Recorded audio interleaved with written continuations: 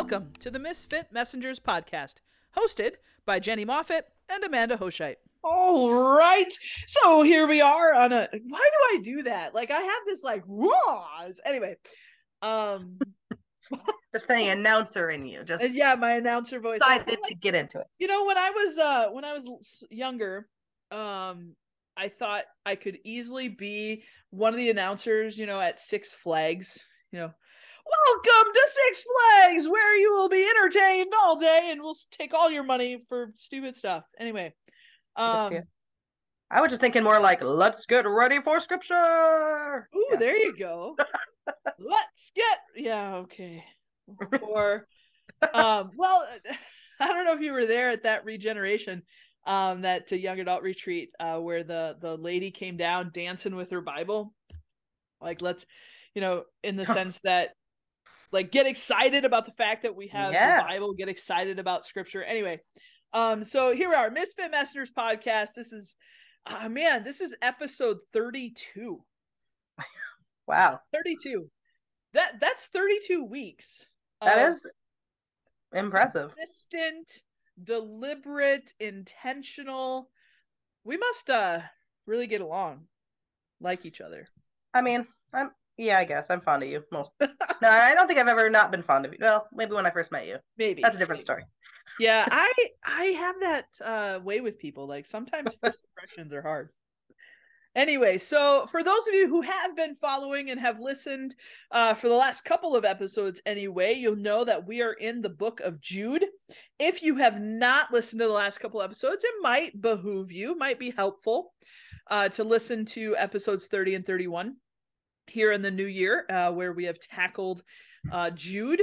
I'll tell you, it's a small book, right? It's just 25 verses, but I'll tell you what, it is deep and thought-provoking, and gets you really definitely thinking about life, liberty, and the pursuit of happiness, or something like that. Anyway, so we've gotten only to verse 12, but that's where we're going to begin today in June, is verse 12. Now, I have specifically and purposefully grabbed a New Living Translation because I personally believe that it does a better translation of verse 12 than the NIV. And so I don't know what translation you might have today, but I have both an NKJV and an NIV. Okay. With me. Excellent. The NIV is the one that's open though. Fair. So I just want to do 12 and that's it for right now. We'll get to 13 in a little bit, but 12 is a little long. It's got some stuff in it, but I want to dig deep into this. We're going to read it in both the New Living Translation and the NIV, just for reference. So this is what the New Living Translation says. When these people, okay, again, I guess I gotta back up because we have talked about, Jude has kind of talked about people that show themselves to be Christian, but yet by their actions, maybe are not. And he goes into a list of Old Testament stories and characters that really talk about folks who have rebelled against God and God has placed judgment upon them. And so he's really trying to warn people against folks who might come into their congregations of believers and who are rebellious, who are not following God, who are not true maybe believers. And so they're taking people down with them. Yeah, taking people down with them. And so that's what these people is, those folks who are maybe false teachers or rebellious or not following the gospel of Jesus. So that's what that is. Because sometimes if you jump right into the middle of a passage and you don't have context, you get a little, you can go down the wrong path. So let's go down the right path. So verse 12, when these people eat with you in your fellowship meals, commemorating the Lord's love, they are like dangerous reefs that can shipwreck you. They are like shameless shepherds who care only for themselves. They are like clouds blowing over the land without giving any rain. They are like trees in autumn that are doubly dead, for they bear no fruit and have been pulled up by the roots.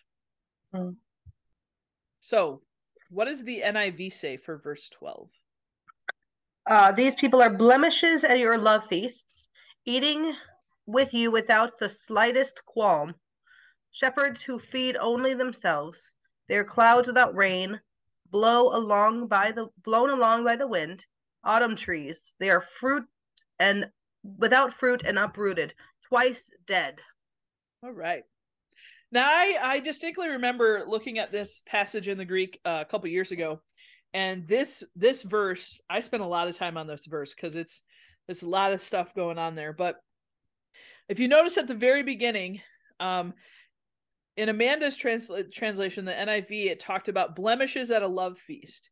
And mine didn't mention blemishes at all. In fact, it said they're like dangerous reefs that can shipwreck you.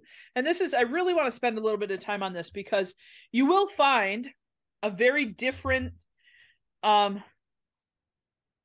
aspect when you go through different translations of scripture. So I'm going to do that real quick on my Blue Letter Bible, which is such a good resource in so many ways. But we're going to take a look at different Bibles. So the King James, spots in your feasts of charity. NKJV, spots in your love feast. ESV, okay, so this is a more modern translation. It does say hidden reefs at your love feasts. CSB, dangerous reefs, okay, good. The NASB from 2020, hidden reefs. Excellent. So hidden reefs there. Net Bible, dangerous reefs. All right. So it looks like more of the more recent translations have used this hidden reef.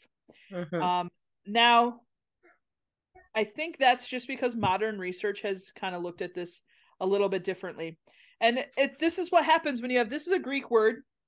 It's spilas, and it's only used once in the entire New Testament. So whenever you have a word that is only used once in the entirety of the New Testament, it is very easy to have difficulty translating that, right? If you're thinking about one language to another language. But it actually stems back from Homeric Greek. If you think of Homer's Odyssey, it's gone through time too. You have Josephus, Polybus, they all use this actually as a metaphor, not just as a rock or a reef under the water that can shipwreck you, right? Because if you think about it, if you're in dangerous waters, in islands in the Mediterranean Sea, along, I think specifically of the coast of Greece, there's lots of islands, lots of reefs, lots of rocks. If you don't know what you're doing, if you aren't familiar with those waters, it would be easy to come aground with a boat along any of those islands and shipwreck yourself because you're just unaware of the dangers lurking behind underneath the surface, right? But there's also this kind of metaphorical usage of this word that it says, again, in the Blue Letter Bible as a resource. It talks about men or women who by their conduct damage others morally, wreck them as it were. And so it's not necessarily just a physical thing, like a hidden reef in a harbor, or a hidden reef in an area of land, but it actually can also be these hidden dangers of people who, unbeknownst to you or beknownst to you, hinder your walk with the Lord and can morally wreck or damage you. Right. I think some people, in Christian lingo, call it a stumbling block too, right? They're just kind of there to trip up your footing. Yeah. And some people do it knowingly, right? Some people are trying to be stumbling blocks, right? Influence you in the wrong way on purpose. And then there are some people who do it unawares. They don't realize that they are a stumbling block. They don't realize that they're a hidden stone underneath the surface of the water. But that's where we as Christians, I believe, need to pray and be sensitive to the Holy Spirit's leading and discernment to notice those who might try to lead us astray. I always use the example, and this is going to seem really strange, and I don't know if I've used it in the podcast or not, but I use it at Bible study at the congregation all the time. But the onion and the cheese. This is Okay. it's going to sound really weird, but there are certain cheeses that if you place them in a drawer in your refrigerator next to an onion, that will start to smell and to taste like an onion. Okay. Because the cheese is susceptible to being influenced, tainted almost by other things. So not just onions, actually, if you garlic, a number of other things that they will absorb those attributes, right? If they're placed near them. On the other hand, an onion will always be an onion, right? The onion's not going to keep flavors of other things. The onion isn't going to absorb other things. And so I always use the example, be the onion, not the cheese. So especially I think of those folks who, you became a Christian, let's say, and you have lots and lots of friends who aren't, and they live lives that are unchristian like. If you run in those circles, who's doing the influencing? Just take a stock of your life. Which side is influencing the other? Are you being influenced to head back into a life of immorality? Or are you helping to influence them into a life following Christ? Are you the onion or are you the cheese? I even think, taking your analogy further, I think, the cheeses that are influenced are ones that are soft and malleable. And onions have that layer of protection, right? That will keep them safe and secure. And that's, I think, when we know we have put a layer of God's word, for just take it even further, right? Yeah. Right. We are, our insides are solid and are less likely to be tainted. Because, same with an onion too. If you take off that layer and lay it out, it's going to dry up. And true. I know, taking those things further, but yeah, I think sometimes we over have more confidence than we should in our ability not to be swayed. I said that too convoluted, but yeah, we're overconfident that we will hold strong.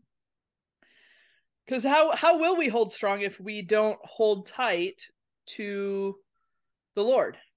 Yeah, we won't be very successful, right? Because if we could do this holiness walk on our own, we would, but we are unsuccessful because we can't. Right.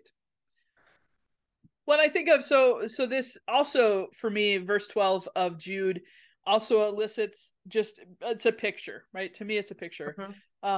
So I live in Manitowoc. It's right along Lake Michigan. And, as I walked even this morning with my dog, there are places where now, because the water levels are a little lower, I'm seeing rocks along the shore that I didn't see even 2 summers ago, right? Because the water level of Lake Michigan was higher. And so, had I gone out, not that I would have, but had I gone out in a small fishing boat and tried to come up to the beach along the lake there, where there are several different parks and things, I might have run aground on one of these rocks because I didn't know it existed. Whereas someone who had lived here their whole life would have maybe known about them because the water moves, the water levels move up and down through the seasons, through the years, all the time. And then it reminds me, so I watched a National Geographic TV show once that talked about large harbors like New Orleans, for example, where an ocean-going vessel, these huge ships that go across oceans from Japan to the States, or they go through the Panama Canal. It's just huge ships that when they get into harbors like New Orleans, the captains of these vessels are not allowed to captain their own ships, often in certain harbors, because of the dangers within the harbor that are unbeknownst to the captain of the ship. And so they fly a harbor captain, a harbor pilot, as it were, onto the ship to negotiate that harbor and get it into dock. In addition, they have another harbor specialist, if you will, in a helicopter above the ship to get a bird's eye view, because they can see often in the water to see if, because sometimes it's not even a rock or a reef that tend to stay where they are, but you have sandbars that will move, right? You have sandbars that, based on tides, based on water levels, based on, especially for New Orleans, the Mississippi River coming through, those sandbars might shift and change locations. And so you have two entities that assist that ship to get into dock safely. And so I think it's such a good picture, right, of our walk with Christ in learning discernment, is that even when we think we're in safe harbor, we still need to let Jesus pilot the boat, right? Right. Can you imagine how disaster it'd be if they're like, oh, harbor's a harbor. Just right. And these are huge ships. If they run aground, you're talking, I don't know if you remember a few years ago when the ship got stuck in the Suez Canal. Do you remember that? Oh, yeah. Yeah. And it was like sideways. It was sideways, and it blocked ships from both directions for like days. Took them forever, and they have specific pilots, like boat captains, who come specifically to navigate the Suez Canal. Why? Because it can be difficult. And that particular situation happened because crosswinds were just nuts. And it, big ocean going vessels that are super tall, and the crosswind was going, and they overcompensated, and it just got wonky, and it got in there crosswise. That can happen to our lives if we don't allow Christ to be the pilot. Yeah. Right. And discernment is really hard if you're trusting your own knowledge and insights. Yeah. Yeah, that is so true. And I guess in my own walk, I just like to think about it like I am never disappointed when I remember that God is smarter than me. Yeah. Like his way is best, right? Yep. I think there's a song about that.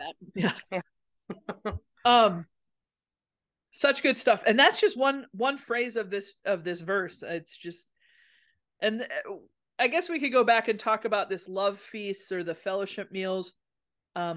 These were gatherings of Christians who would gather together for a meal, and they called them love feasts.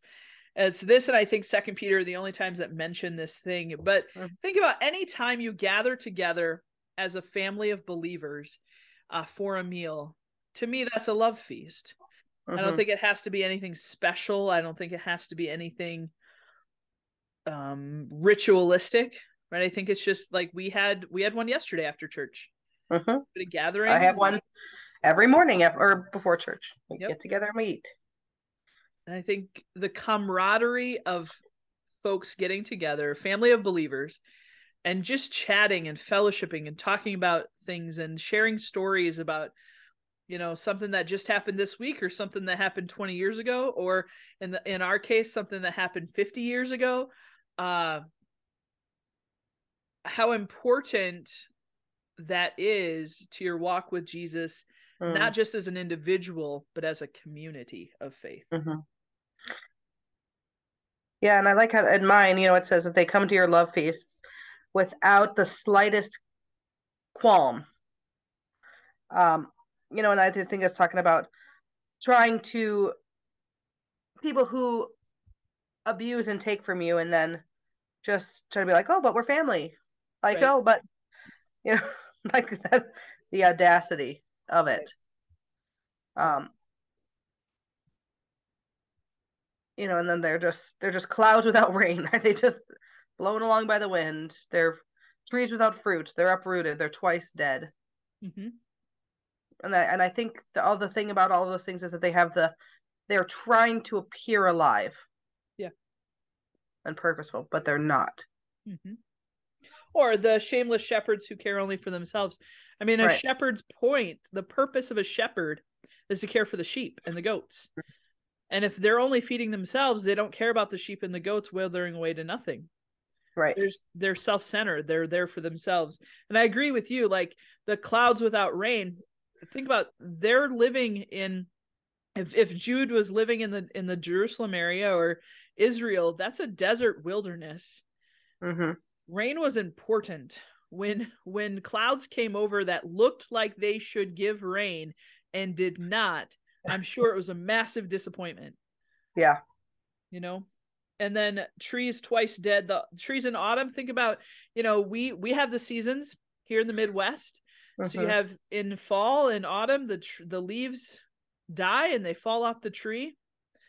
And so they're not bearing fruit. But the doubly dead is that they're even uprooted, so that next spring they won't grow fruit. They won't bear fruit again. So they're dead not only because it's fall and it's winter time and they're not bearing any fruit, but they're not going to bear fruit in the future. Yeah, and I think that brings us to in Christ we have purpose. We're not just supposed to be flitting around. Right. We have purpose. The meeting of believers, people coming together, is supposed to bear fruit. Yeah. It's not just meaningless. Right. Pointless. Yep. Yeah, you have a purpose. There's I like to say it, at least in my congregation, every voice matters in the kingdom of heaven. Mm-hmm. Yep. There is nobody that's there that is just there for decoration. Yeah. Everybody, you are either pouring in or you're taking. So I guess you just got to figure out which one you are. Right. And I'm not saying for people who have genuine need and they come to the, and ask and stuff, but there are Absolutely. People who just come just to take, and they're saying, don't be that one. Yeah. Be the one who is navigating, helping people navigate through those reefs, right? Helping people sitting down and actually caring about one another, feeding the sheep, all of those kind of things. This isn't just a thing just for leadership. It's for everybody who is in the body of Christ, because God has put us all on an equal playing field. Mm-hmm. And I like my verse 17 says people like that are wild waves of the sea, foaming up their shame. Yeah. Wandering stars for who the blackest darkness has been reserved forever. Mm-hmm. And that part, the stars, reminds me of stars that have died. Oh, yeah. Right? So in the sky, you can see if there's a dead star. And this, well, I mean, like sorry, you can't see if there's a dead star, but I mean, if you are a scientist, you can do that. Sorry. Yes. There are dead stars that exist, right? And they can kind of point them out. Yep. And it's a thing that used to shine brightly, used to give pictures in the sky with constellations, but now it's a nothing. Yeah. Just taking up space. Wild waves, and they're foaming up their shame, right? They're making a big bluster about making things harder for other people. And I think Jude is trying to put out that thing saying, these people are there. Don't be one. Yep. Well, and notice that they're there and maybe have the conversation with them, that because that is the challenge. That is one of the difficulties about a fellowship of believers, right? Is that one or two, if you will, bad apples can really derail a whole group of people if you let them. Yeah. We just talked about this in church. So we're going through 1 Samuel, and I just talked about Eli's sons, Hophni and Phinehas. Now, if you're not familiar, you can read it in 1 Samuel chapter 2, but these guys were priests. They were the sons of the high priest, and they were just total baddies. They were just everything you can think of, the opposite of a holy, righteous person who's keeping the temple going. They are doing the exact opposite. They're robbing people of their sacrifices. They are sleeping with women at the temple. And I talked a little bit about this continuity about women were not able to enter into a certain area of the temple, and they would try to worship, and these priests would be like, "Oh, I'll bring you in," and then sleep with them there. Just totally wicked. And their dad, the high priest, knew about it. Yep. He knew about it. He got told about it, and he kind of goes to them and says, like, he doesn't even tell them to stop. He says, at least if you were sinning against each other, I could petition to the Lord for you. Mm-hmm. But you're sinning against God. Who is there to petition you? That's his whole thing. And then he never brings it up again. And God sends a curse on his family because of it. But sometimes, Eli, I think out of love, essentially, he's allowing his sons to do this, but that it wasn't love.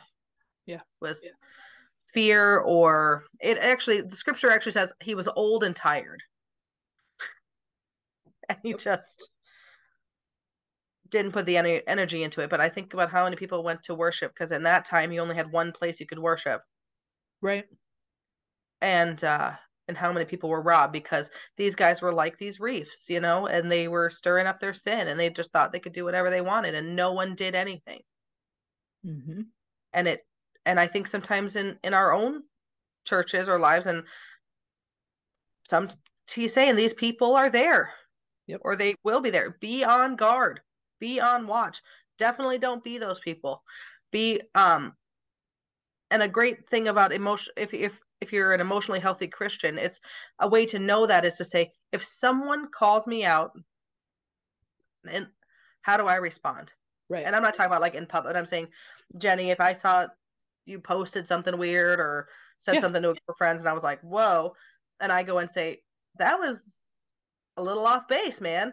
Mm-hmm. Or if you come to me and I get mad at you or be like, mind your own business or something, well, that's a huge reef in my rock in my reef, right? Right. To say. And that's a great way to be able to root that kind of stuff out. Mm-hmm. And don't be afraid to root that kind of stuff out. Absolutely. Because if we don't, then God will, and then it's done. And it says, the blackest darkness is reserved for them. Mm-hmm. As we were reading through 12 and 13, I was thinking back to, okay, what did Jude originally say about these people? Because he's got so many attributes of these folks. But if we go back to verse 4, it says, for certain individuals whose condemnation was written about long ago have secretly slipped in among you. Mm-hmm. They are ungodly people who pervert the grace of God into a license for immorality and deny Jesus Christ, our only sovereign and Lord. Okay. So I just want to be clear. We're not talking about somebody who makes you mad in church. Okay. Right. Good distinction. We're not talking about people who, parked in your parking spot or sat in your pew or your chair at Sunday service. We're not talking about someone you might have, a strife with about, owed money, or we're talking about people who are perverting the gospel to their own ends. Okay. So we need to have some discernment about where we also draw the line, right?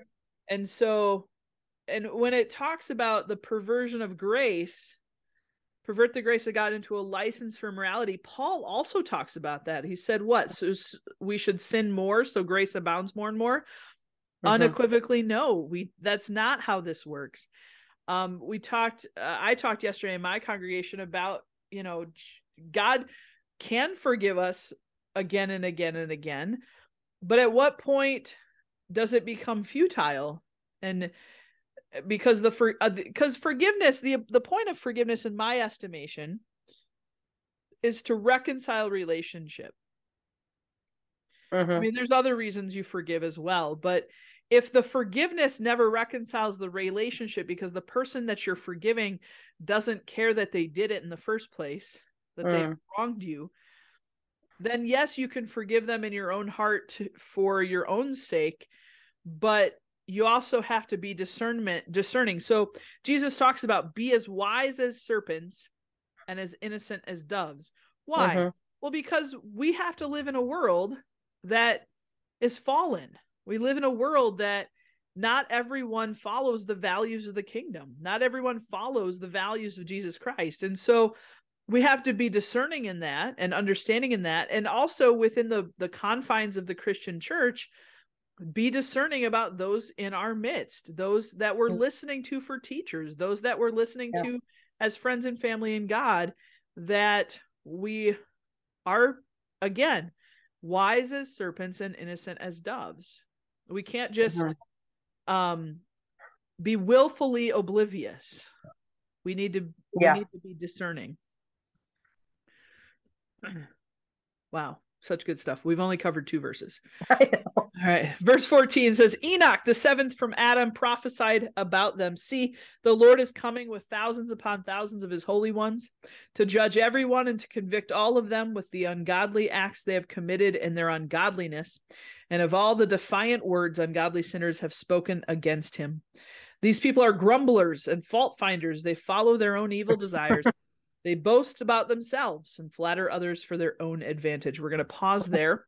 So that was 14 through 16. Again, so Enoch, this reference to Enoch and the quotation, actually, that's the one, and I misspoke last week, but that's the one that comes from the first book of Enoch, probably written in the 1st century BC. And so that's where that is. But the point being that, again, going back to God's judgment, it's God's judgment for people who are ungodly. Mm-hmm. What you got there? Got anything? Well, I'm just thinking, like, man, I've met these people. Okay. But he's saying, I think what he's saying is, God is the judge. Like, he's not going to let this go on forever. Yeah. And to be on guard. But I also think, there is still hope. And actually, we're going to get to that, probably not today. Yeah. But this is, I think it is just a charge to be really careful who you listen to.